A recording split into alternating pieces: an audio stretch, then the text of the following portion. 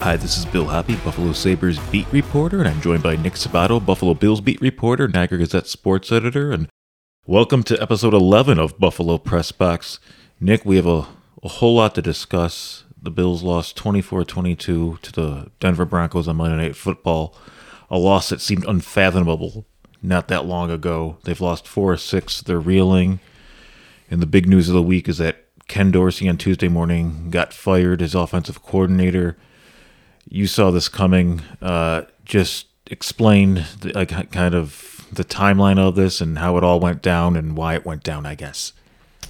Well, I think you could feel it coming if they were going to lose. Mm-hmm. And obviously they lost. And, again, the offense was dismal for most of the game, 4 turnovers.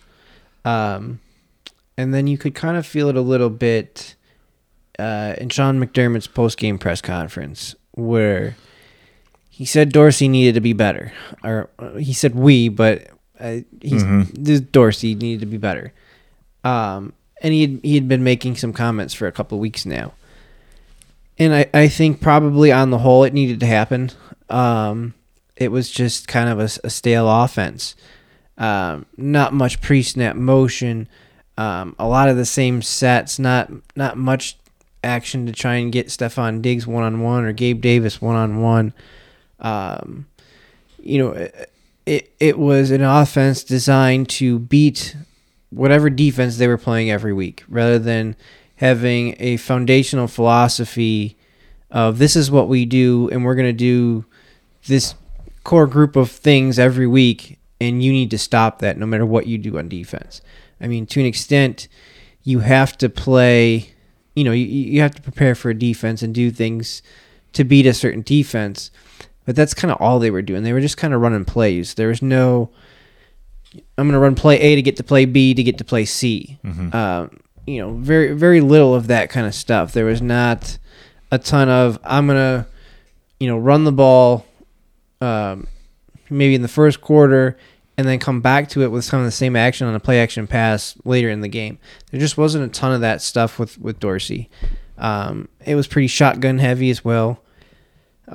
Even though Josh Allen has kind of proven he's a pretty good play-action passer. At one point, before their skid, he was the best. He had the most play-action passing yards in the league, even though the amount of play-action passes, I think, was at the lowest in his career at the time. So that's kind of where it was. And but I think you also need to be honest that if they win, if there's not 12 men on the field for that last field goal, of course, Ken Dorsey's still the offensive coordinator. It's hard to fire somebody after a win. Correct. But there was 12 men on the field, and here we are. Joe Brady is the new offensive coordinator.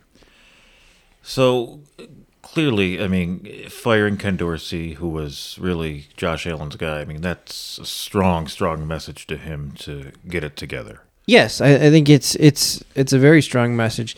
And there's a notion out there that Dorsey is Allen's handpicked guy. And yeah, that's who he wanted, but I think that was the logical hire, right, at the time. I mean, he was with McDermott in Carolina for a few years. He's the quarterback's coach. He knew the offense they were in. He knew Josh Allen. I mean, that was a logical move to make at the time.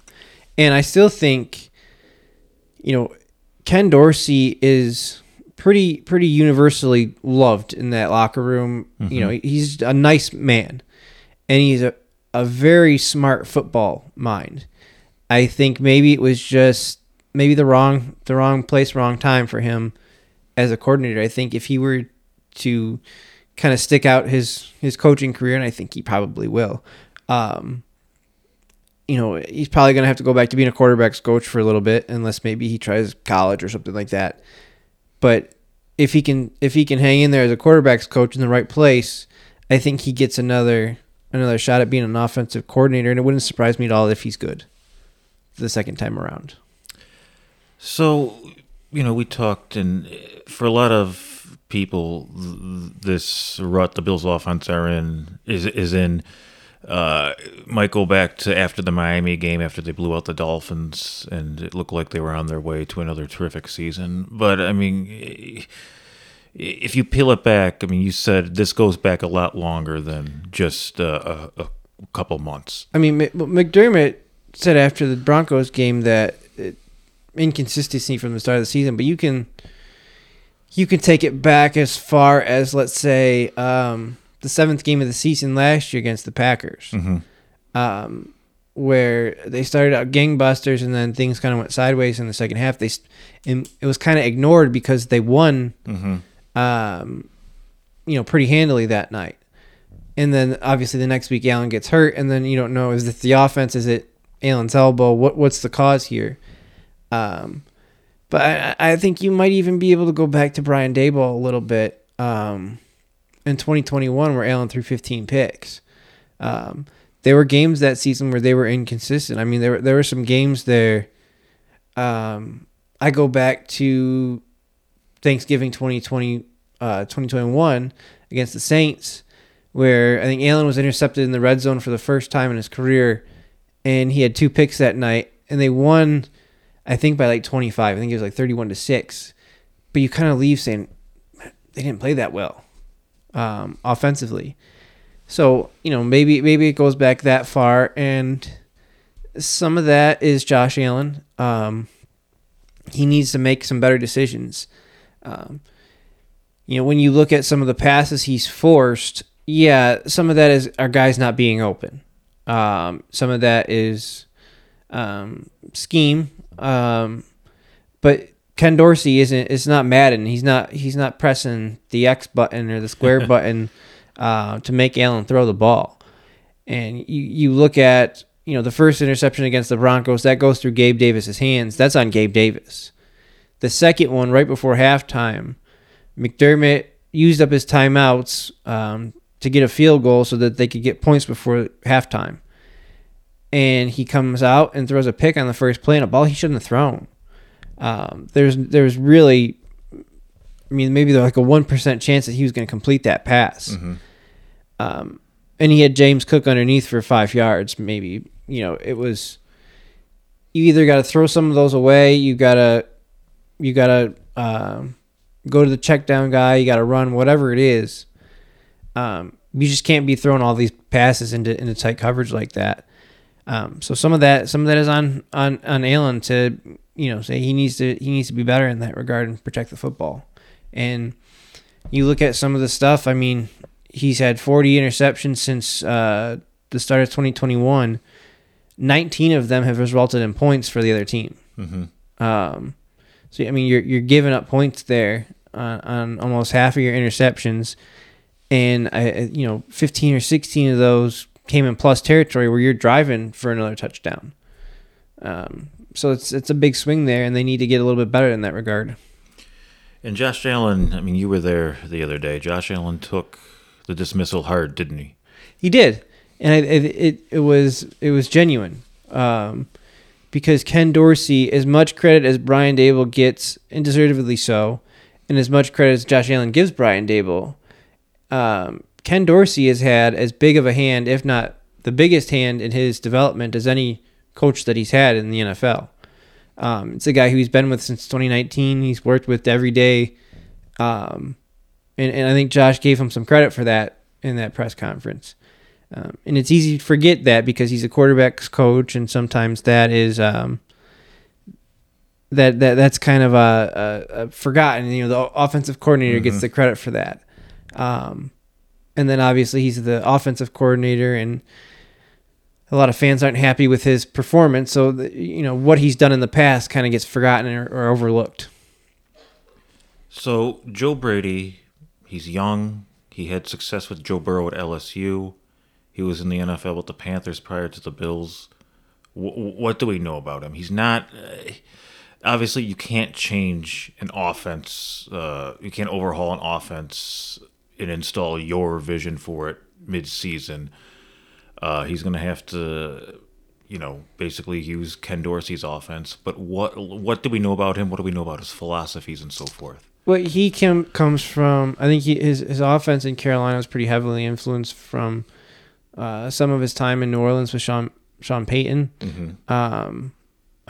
He's not really going to have some, he used fullbacks a lot, and I don't think, there's not time to get all kinds of new stuff in, like you said.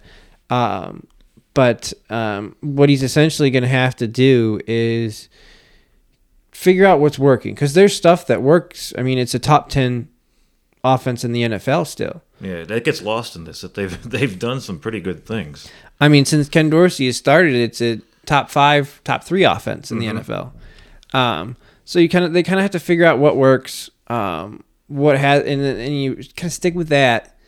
I think because there have been players who have said that the playbook is too big, too complicated. Like Nyheim Hines said, is one of the most complicated playbooks in the NFL, like significantly more complicated than the one he had in Indianapolis. Some of the rookies were kind of wowed by it. Like Khalil Shakir talked about how expansive the playbook was.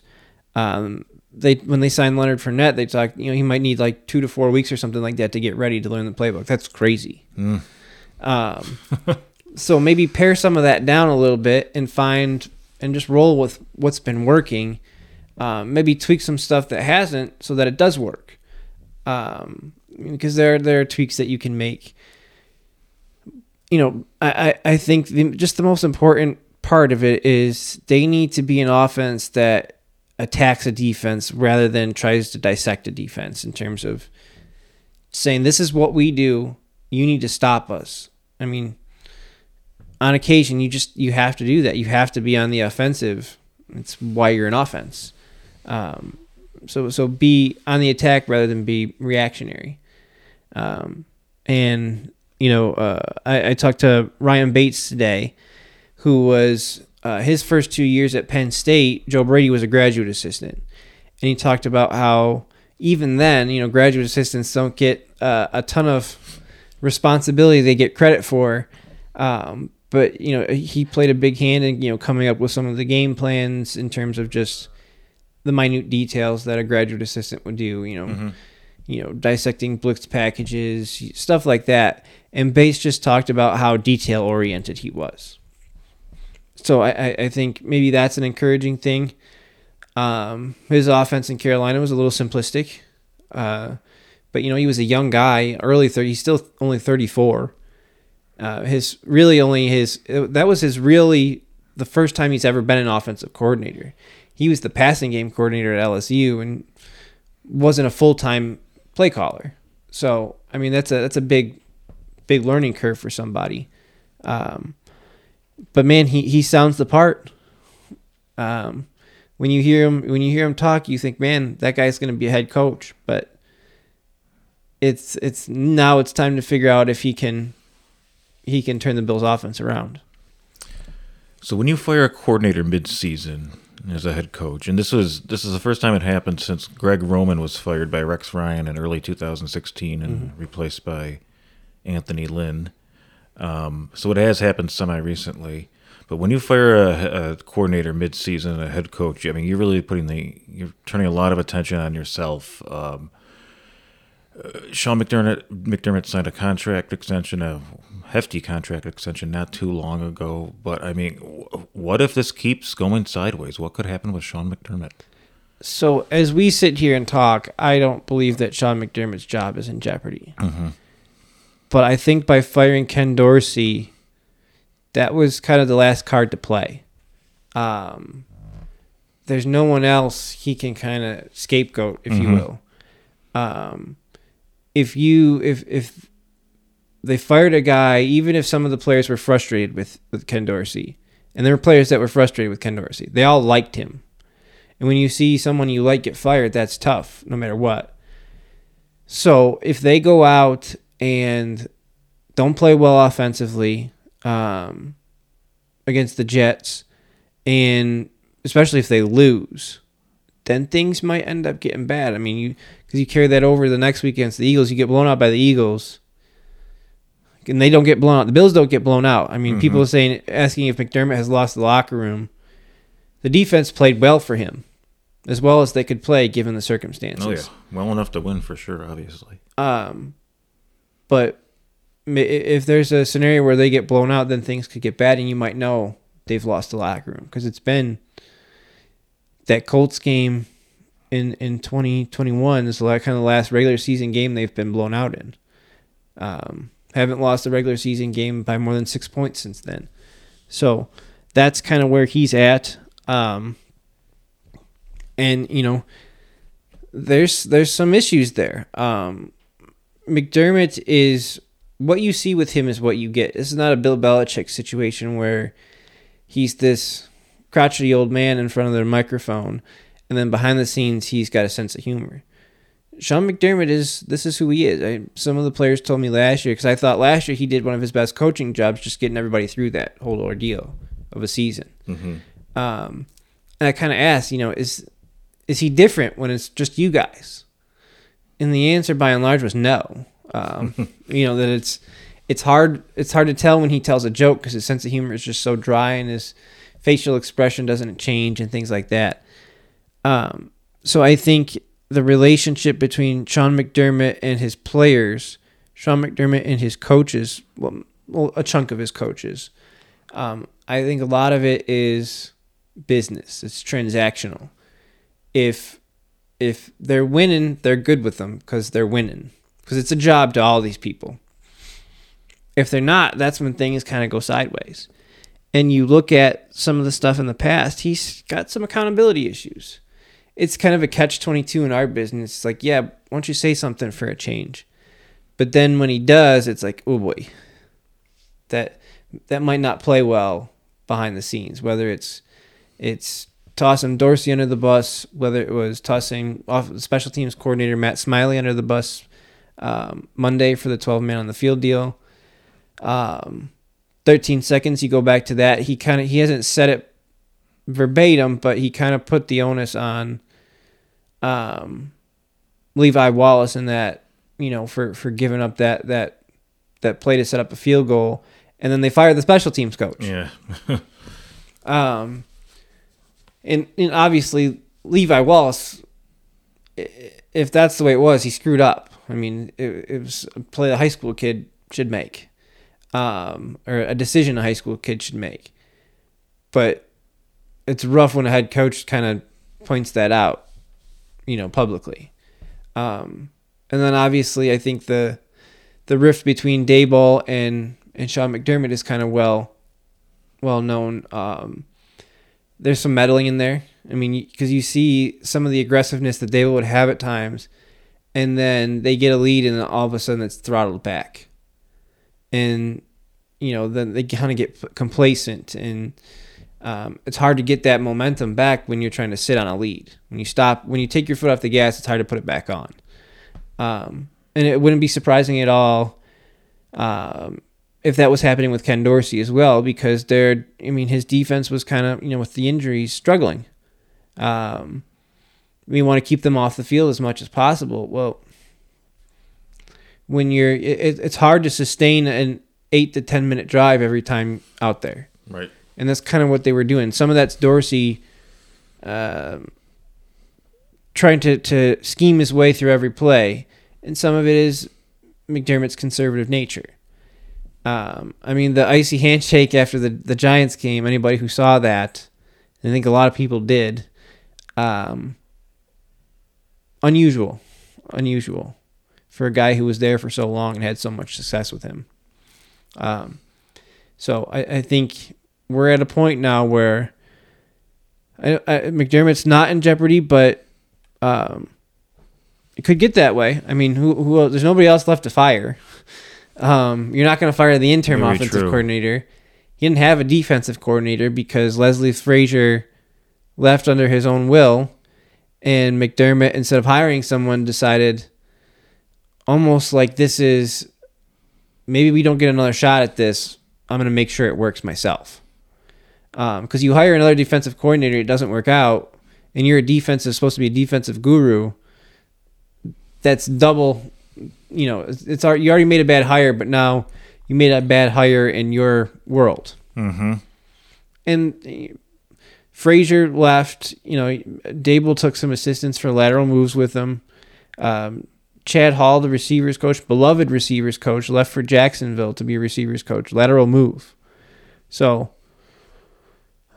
there's some warning signs there. And I think it was a move McDermott I think eventually had to make, but maybe didn't at the time.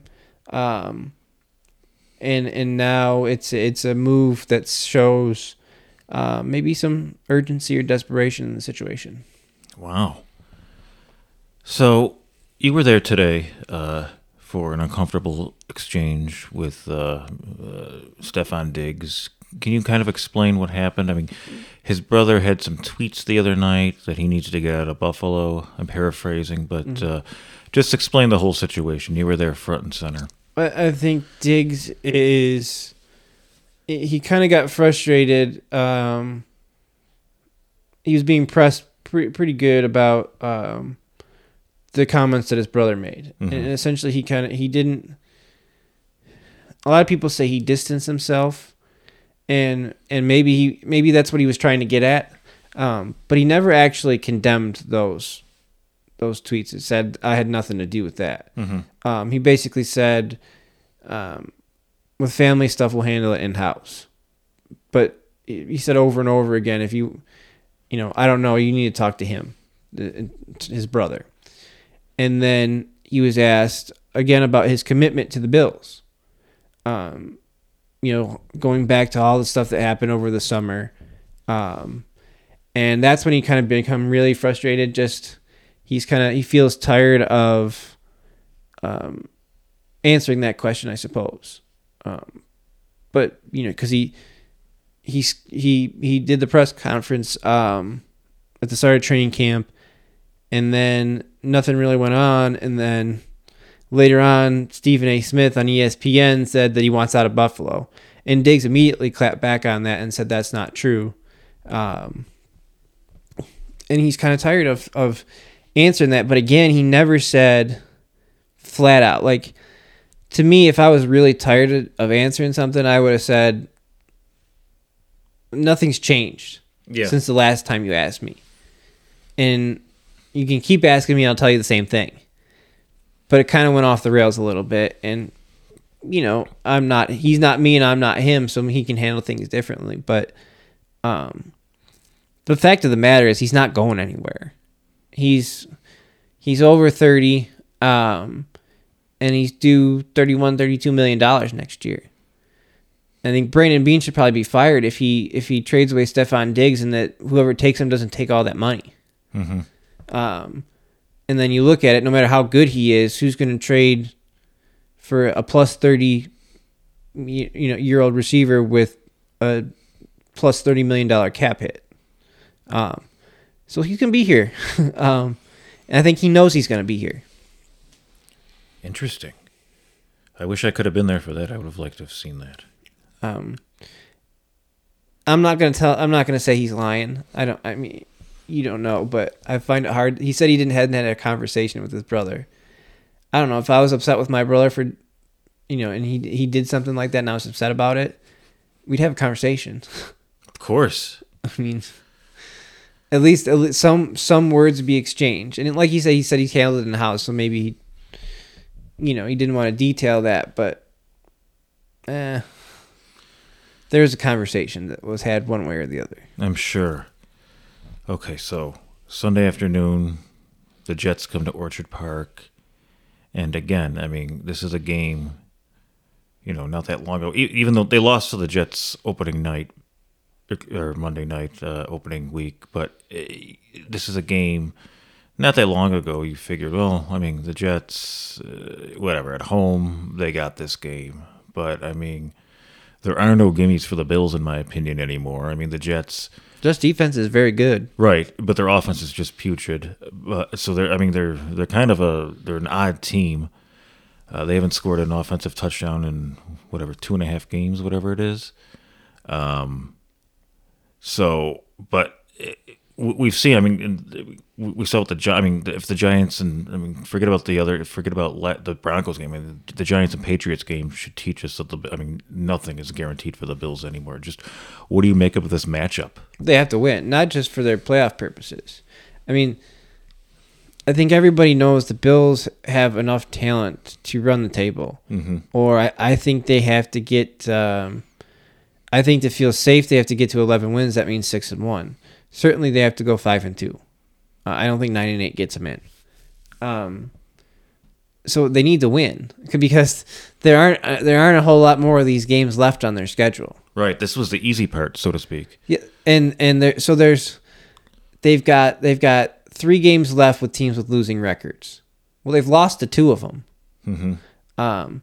You can't lose to a Zach Wilson-led offense at home if you expect to be a playoff team, and you have Josh Allen on the other side of the field.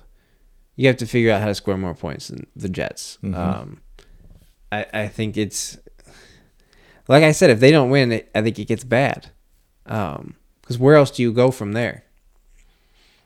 I don't know. I mean, that would seem to be rock bottom if they lost this week.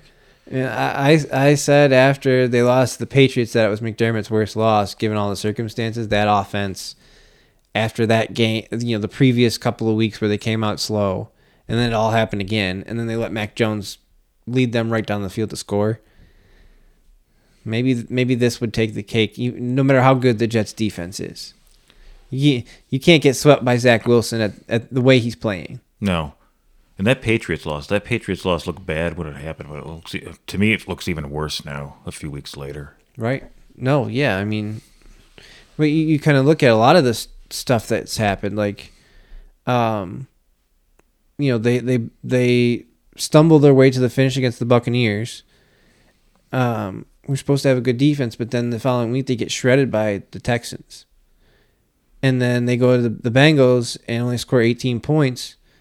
And then the Bengals get shredded by the Texans. And C.J. Stroud looks like he's a very good player, but he's not Josh Allen yet.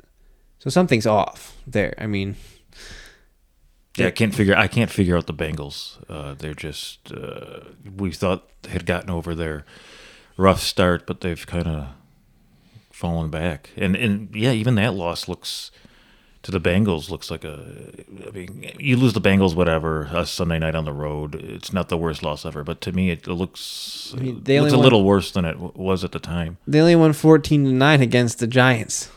Yeah, and they were about a yard away from losing too. So, I mean, and the Giants who just got absolutely hammered by the Cowboys. Granted, Tommy DeVito is the quarterback now. The Syracuse graduate, not the Four Seasons singer.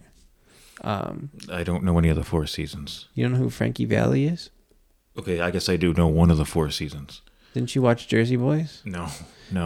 Bill, you need to get some culture in your life. No, you don't like musicals?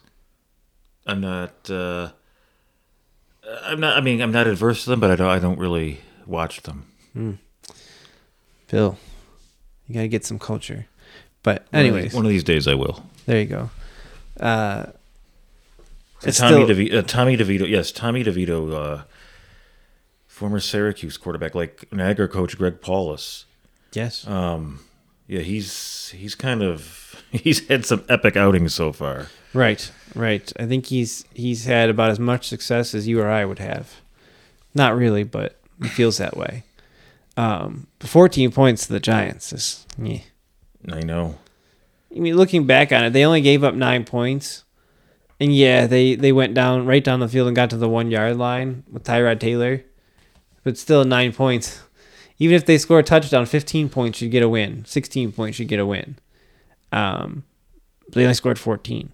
So this is, I mean, any chance that the playoffs hinges this week. I mean, they lose. If they can't beat the Jets, they can't beat the Broncos, can't beat the Patriots, how are they going to beat the Eagles and the Chiefs? I agree. And that's kind of where they're at. So they desperately need to find something that works and build some momentum here. All right, Nick, good stuff. Are you going to make a prediction? Oh, that's right. We have to make predictions. All right. Bills 2-0. Forfeit. 2-0. Yeah. No, I'm thinking a big bounce back game. I'm going to say 38-10. 38-10. You're optimistic, Bill. It's going to be a huge bounce back. You're not normally this optimistic of a man. No. Do you ever watch The Coach or Coach? The sitcom? Craig T. Nelson? Actually, I remember it very well, but I never watched it. With Van Dyke. It's not. I forget. Jerry Van Dyke? Is it Jerry Van Dyke? Yes, it's Jerry Van Dyke. A little Jerry Van Dyke trivia. When my parents went to a taping of David Letterman, Jerry Van Dyke was the guest. Well, it's one of the guests. In one of the later seasons where they become coaches for a pro team. The Orlando Breakers. Yes. They go to Buffalo and they get poisoned by chicken wings. Oh. Before a playoff game. I must have missed that episode. I think that was the final season, maybe. It was one of the last ones. Luther is an all-time television character. One time, I think it was 1990. There was a Coach promo during a Bills Monday Night Football game, and they ripped Buffalo, and like people went nuts. It was really bad. So what you're telling me is not a whole lot has changed in 33 years? Not really, but people were upset. I mean, Channel 7 was, took umbrage with it, and they were, it was bad. There's nothing anyone can do to change my mind on Luther being an all-time character. But maybe that's where the Bills need to bank on somebody poisoning the Jets beforehand. Nobody should actually do that, though. I think they're not encouraging it, but I'll say 24-16. All right, 24-6. A one-score game. I think they got to prove that they can win before I can pick them to win by double digits. Or 28 points like me. Or 28 points like you. You're living dangerously there, Bill. I know. You still haven't picked them to lose yet this season, I don't believe. It's like Chris Berman picking the Bills and the 49ers for the Super Bowl every year. You're going to pick them if they lose every game? Maybe. They'll be 0-16, and you're going to pick them or 0-17 now, sorry. And you're going to pick them that last week, no matter who they're playing against. Yeah, for sure. Why not?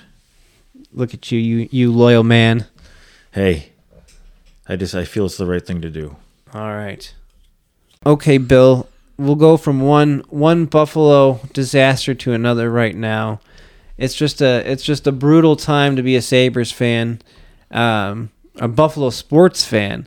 Not only do the Sabres get thumped on Saturday, you were there in Pittsburgh, not at the game. You were looking for some steel.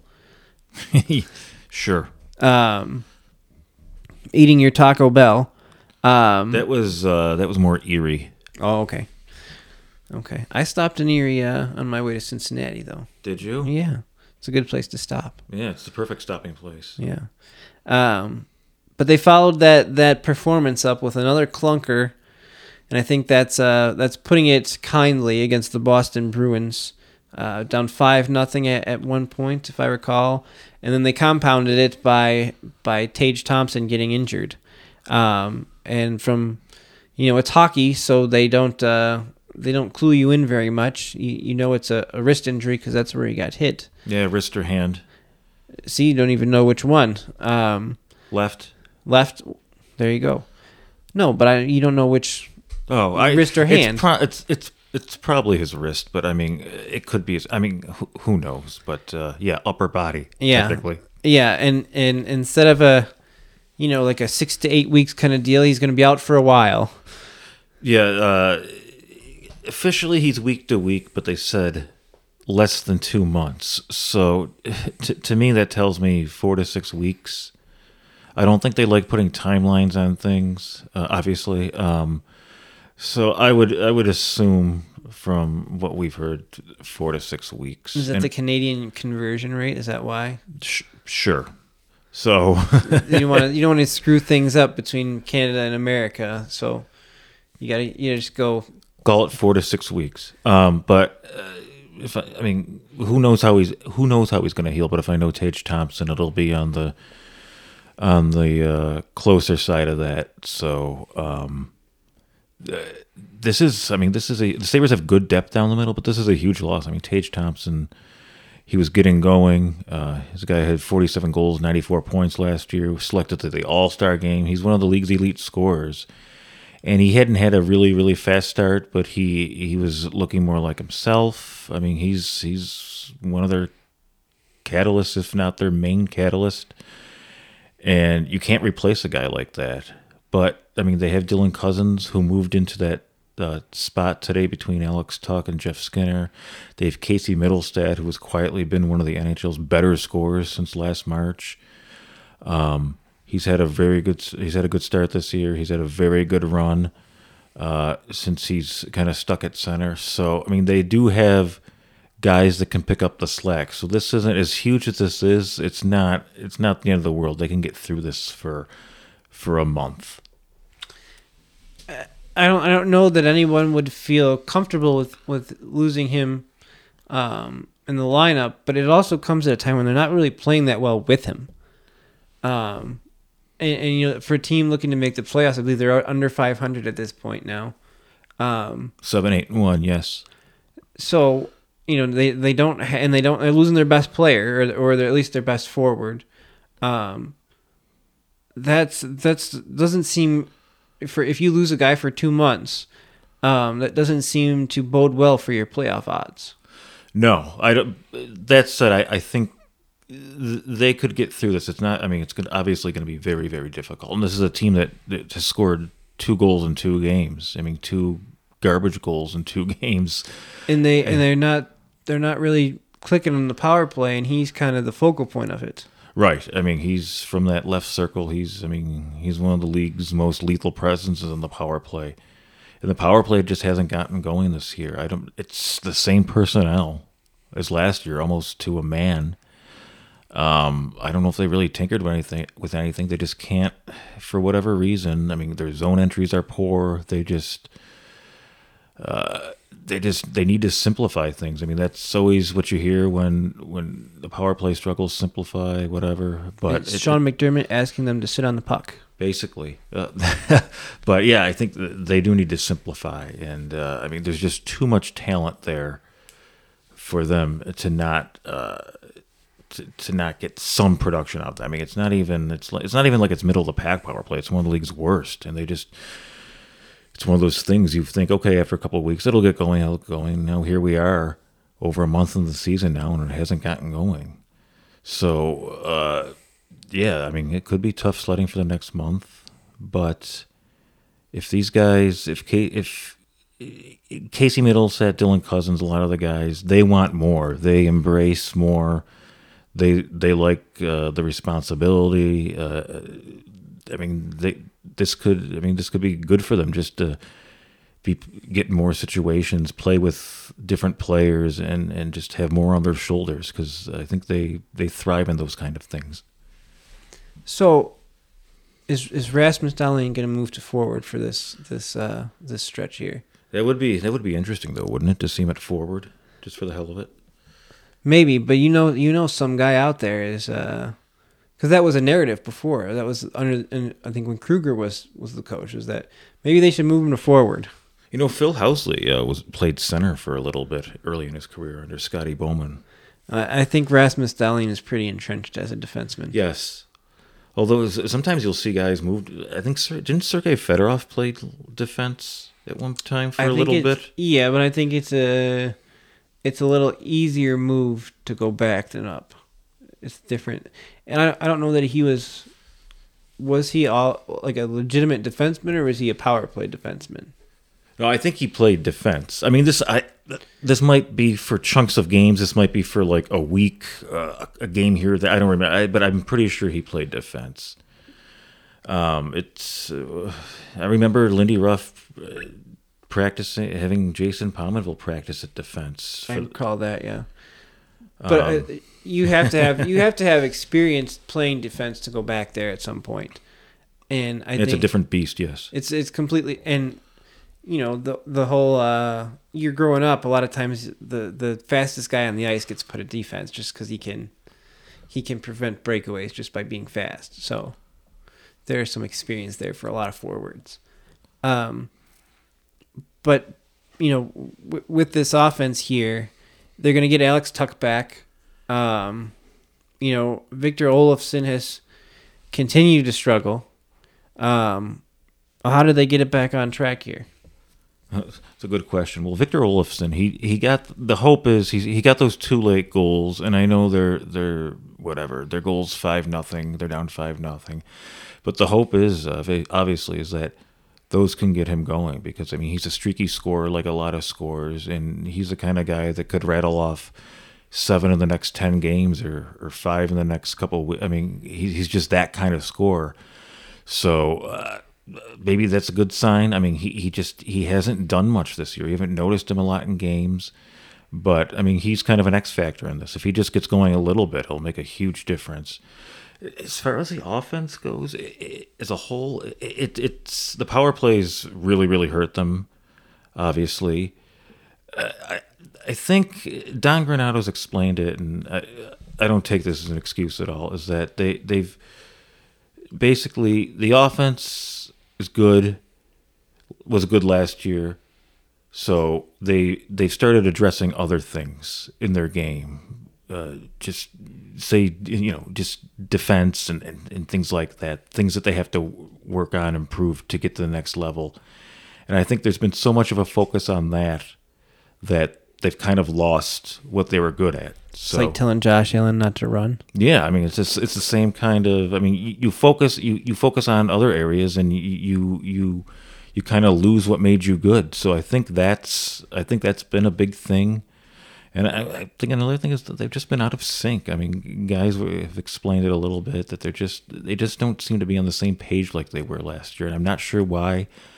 Because there's been so much continuity. A lot of the same guys are playing together. A lot of these guys have played together. Even if they haven't been regular line mates, they've played together before. I mean, it's still kind of early in the season, but it's not that early. So at some point you expect them to break out. And they've had games here and there, but they just haven't had that sustained run of offense, sustained run of games that you were expecting. They haven't won a 7-3 game yet. No, they haven't. I mean, they've won some, whatever. They beat Colorado 4-0, and they have had some nice games. The Leafs game was high scoring. 6-4. Yes, that was one of their better games. But it's been such a weird start. They're 7-8-1. They're in the thick of it. They've lost 2 in a row, but they were 6-3-1 before that.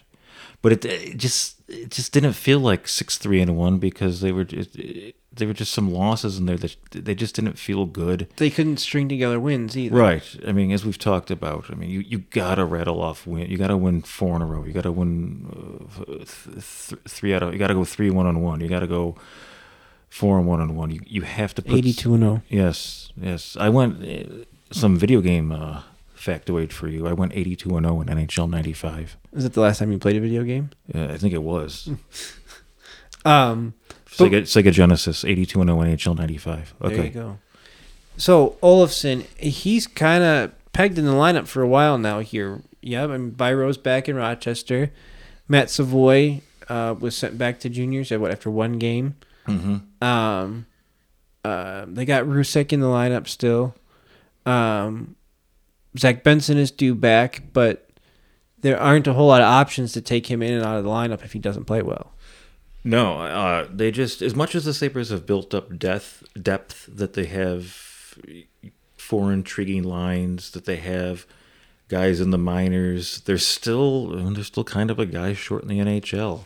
And early in the year, I thought Zach Benson was going to fill that role, and he started looking like he was 18 a little bit, started looking like a rookie, and then he got hurt, and they've had other guys in and out, and Victor Olofsson's been in and out, but I mean, now he might get a chance to stay in there for a little bit. I mean, if he gets going, I mean, he can, as we've said, he can do some really good things on the power play. Even strength last year, he did some good things, and he had 28 goals. But he just, as a whole, you watch him, if he's not scoring, he's not doing much of anything, it seems like.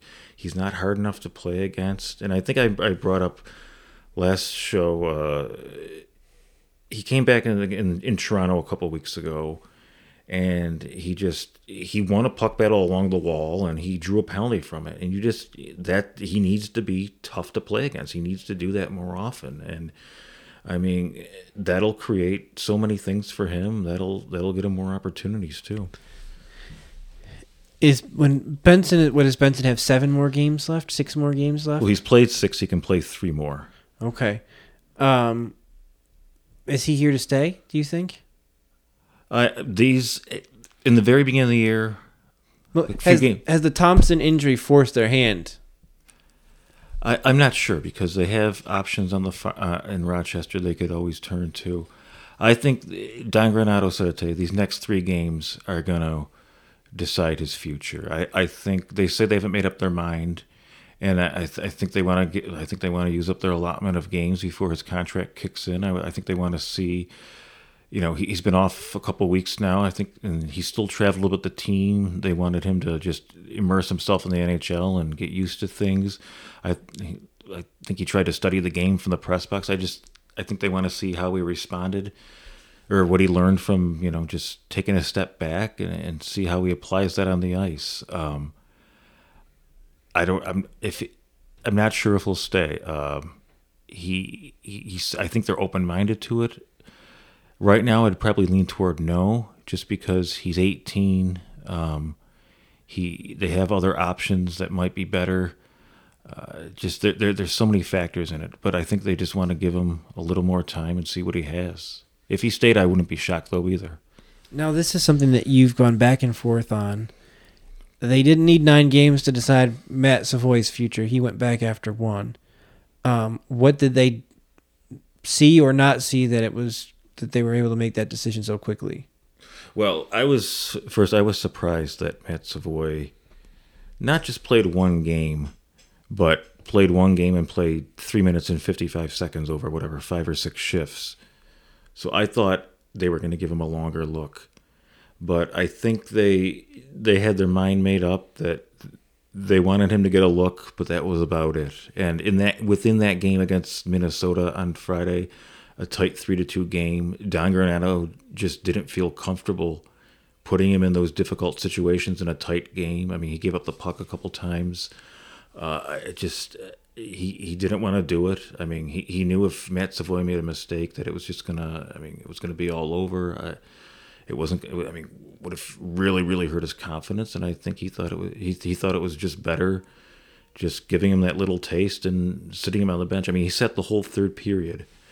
But if you go back, the Sabres, Matt Savoy missed all of training camp. He got hurt in the Prospects Challenge, and training camp for a player like him is huge. I mean, he would have played probably at least 4 or 5, maybe more exhibition games that would have been big for his development, and he missed all that. And then he recovered. He was practicing with the Sabres. They got him to Rochester, and he did well there. I mean, obviously that's the ideal spot for him, but he's not eligible to play there. And then the Sabres started thinking, well, if there's injuries, if there's an opportunity, we'll get him a game. And they got him the game, and that was enough, and they sent him back. So I think they were set on just, giving him that small taste and then getting him back to Wenatchee. Byro played well when he first came up, and then obviously he got hurt. Why did they feel like it was time to send him back, keep Rusek, and send Byro back to Rochester? Numbers, and I think Don Granato seems to really trust Lukáš Rusek. Just he's utilized him in late games, tight games. He raves about just his situational awareness and how he knows what to do in difficult situations and in close games. So I think they see him as a guy they can use as an asset late in games. And you can't say that about a lot of rookies who have played 5-6 NHL games. So I think that gives him an edge to Byro right now. You know what this means with all these injuries? What? On the forward lines. Oh boy, here it comes. They need to call Edmonton about Connor McDavid and Leon Draisaitl. Oh, okay. No, people think the Bills have it bad with Josh Allen, a superstar, and the team not playing well. Holy moly, the Oilers! Yeah, they've massively under. I mean, they were a very chic Stanley Cup pick. I mean, just because of the year they had last year, those guys really hitting their prime and so many things, and they've just fallen apart. And it cost Jay Woodcroft his job. It's hard to believe that. I mean, the Oilers fired their coach. They already fired another coach. 14 games in. But the start was that bad. It's well, TSN was TSN was sounding the warning signals after 4 games. Yeah, I mean, that's how much pressure there is in those markets, those Canadian markets, where I mean, if you have a bad week, I mean, it'll start. But I mean, the Oilers it almost feels like Stanley Cup or bust for them, and it certainly seems like they're not going to do it this year. But I mean, that they've reached that level where they have the greatest player in the game, and Draisaitl, who's very quietly close to the greatest player in the game too, if not almost on par. And they haven't been able to do anything with it. And then last year they made strides and they've fallen apart. For the record, I don't know if there's any value, American or Canadian, that could get the Oilers to part with either of those two players. No, I mean, they're not going anywhere. Unless they wanna make a Wayne Gretzky type deal, but I don't think those deals happen nowadays. No, they're not gonna. I don't think they're gonna sell off Connor McDavid. But that being said, Patrick Kane. Oh boy, I knew it was coming. I was bracing for it. Well, it's starting to get a little more real now. He's talking to other teams. If it was going to happen, and you're a big if on that, and as am I, does Tage Thompson's injury and the way that they're playing now pretty much push him in a different direction? Because you have to imagine he wants to play for a contender. Yeah, I mean, that's one of the things that's lost in this. I mean, just because Patrick Kane's from Buffalo doesn't mean he wants to play for the Sabres. I mean, I don't know his true feelings, but I mean, just because if he comes here, there's going to be so much pressure on spotlight on him.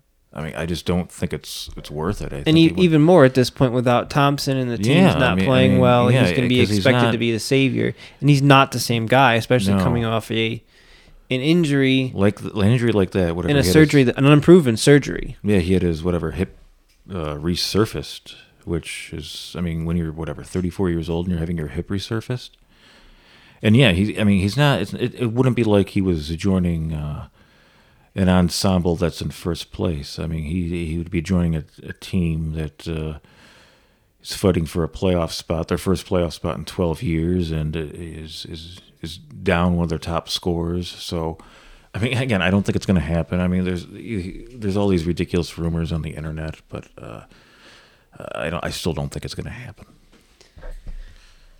All right, Bill, you party pooper. I'm sorry. It's just the way I feel. Well, I think it's probably fair.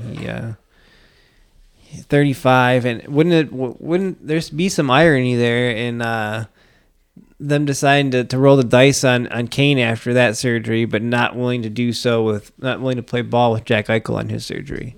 Well, I mean, that's a little different. I think that a neck, a hip, I mean, totally different in my opinion. I mean, whatever. Jack Eichel, he ended up getting his surgery. He's gone on to good things with the Vegas Golden Knights. He will not be working for ESPN in his spare time. You know that. Yes, you railed on his interview during the Raiders game. I'm still annoyed by it. Well, I mean, I can't blame you for being annoyed. So, Bill, what are you looking for from the Sabres during the next stretch here? They got a quick road trip, weird road trip. But yes, Winnipeg, Chicago, Washington. I mean, you look for them to win 2 out of 3 or get 4 points somehow. I mean, they're not playing the greatest teams. I mean, those are very winnable games. Teams I think they have more talent than, and I think Eric Comrie is going to start against the Jets. I mean, he played well against them last year. That's a special game for him. He's coming back from that injury that's sidelined him a few weeks. So Eric Comrie should be in goal. I think they'll go back to the goalie rotation after that. I mean, these games are just as meaningful now as they will be in April and March and April. So, I mean, they got to make some hay here, and this is as good a stretch as any. Are they flying commercial? Because that's the way it seems with that schedule there. They are not flying commercial. They've had charters for about 30 years, as far as I know. Winnipeg to Chicago to Washington. That's quite a quite a setup. Yeah, I don't get it. I really don't. But I mean, honestly, the Sabres, they have, as I think I've said, they have just the easiest, or not the easiest, but they have a very convenient travel schedule where it's like they zip out for one game in the East, they come back, and they're in their beds by 1 o'clock in the morning or even earlier. So I mean, they have it a lot easier than other teams. So a 3-game trip like that, I think they seem to be looking forward to it, just an opportunity to bond and become more of a team than they are, and I think it'll be good for them. All right, Bill. Any weekend plans? Watch the Sabres twice and watch the Bills, and I don't know. Are you preparing for Thanksgiving? No. Are you not resting up? No. I won't be doing any cooking. I won't be doing anything other than... You're not gonna rest up for the eating part. Oh, yeah, maybe. You got to get your stomach in shape. But don't they say it's actually good to have a little, not just starve yourself, just have like a little meal if you want to eat big? Don't they say that? I guess, but I think that doesn't apply like 5 days in advance. Oh, all right. Well, I'll pace myself. Okay. Only Taco Bell every other day. There you go. So, all right, Nick. Episode 11 in the books. Thank you for joining us. If you'd like to give us a review or tell a friend, please do. And if you'd like to email us at buffalopressbox@gmail.com and share your Thanksgiving recipes for stuffing or your special gravy or whatever, or ask us something, it's something you want us to discuss, we'll try to get to it. Or I shouldn't say try, we will get to it. So give us an email, buffalopressbox@gmail.com. You got anything to add, Nick? Well, apologize that we're a couple of days late here. We had some technical difficulties, but we've figured them out. Mm-hmm. For you, the listener. So it's all for you. Thank you, Nick, for taking care of that. And we will catch you soon.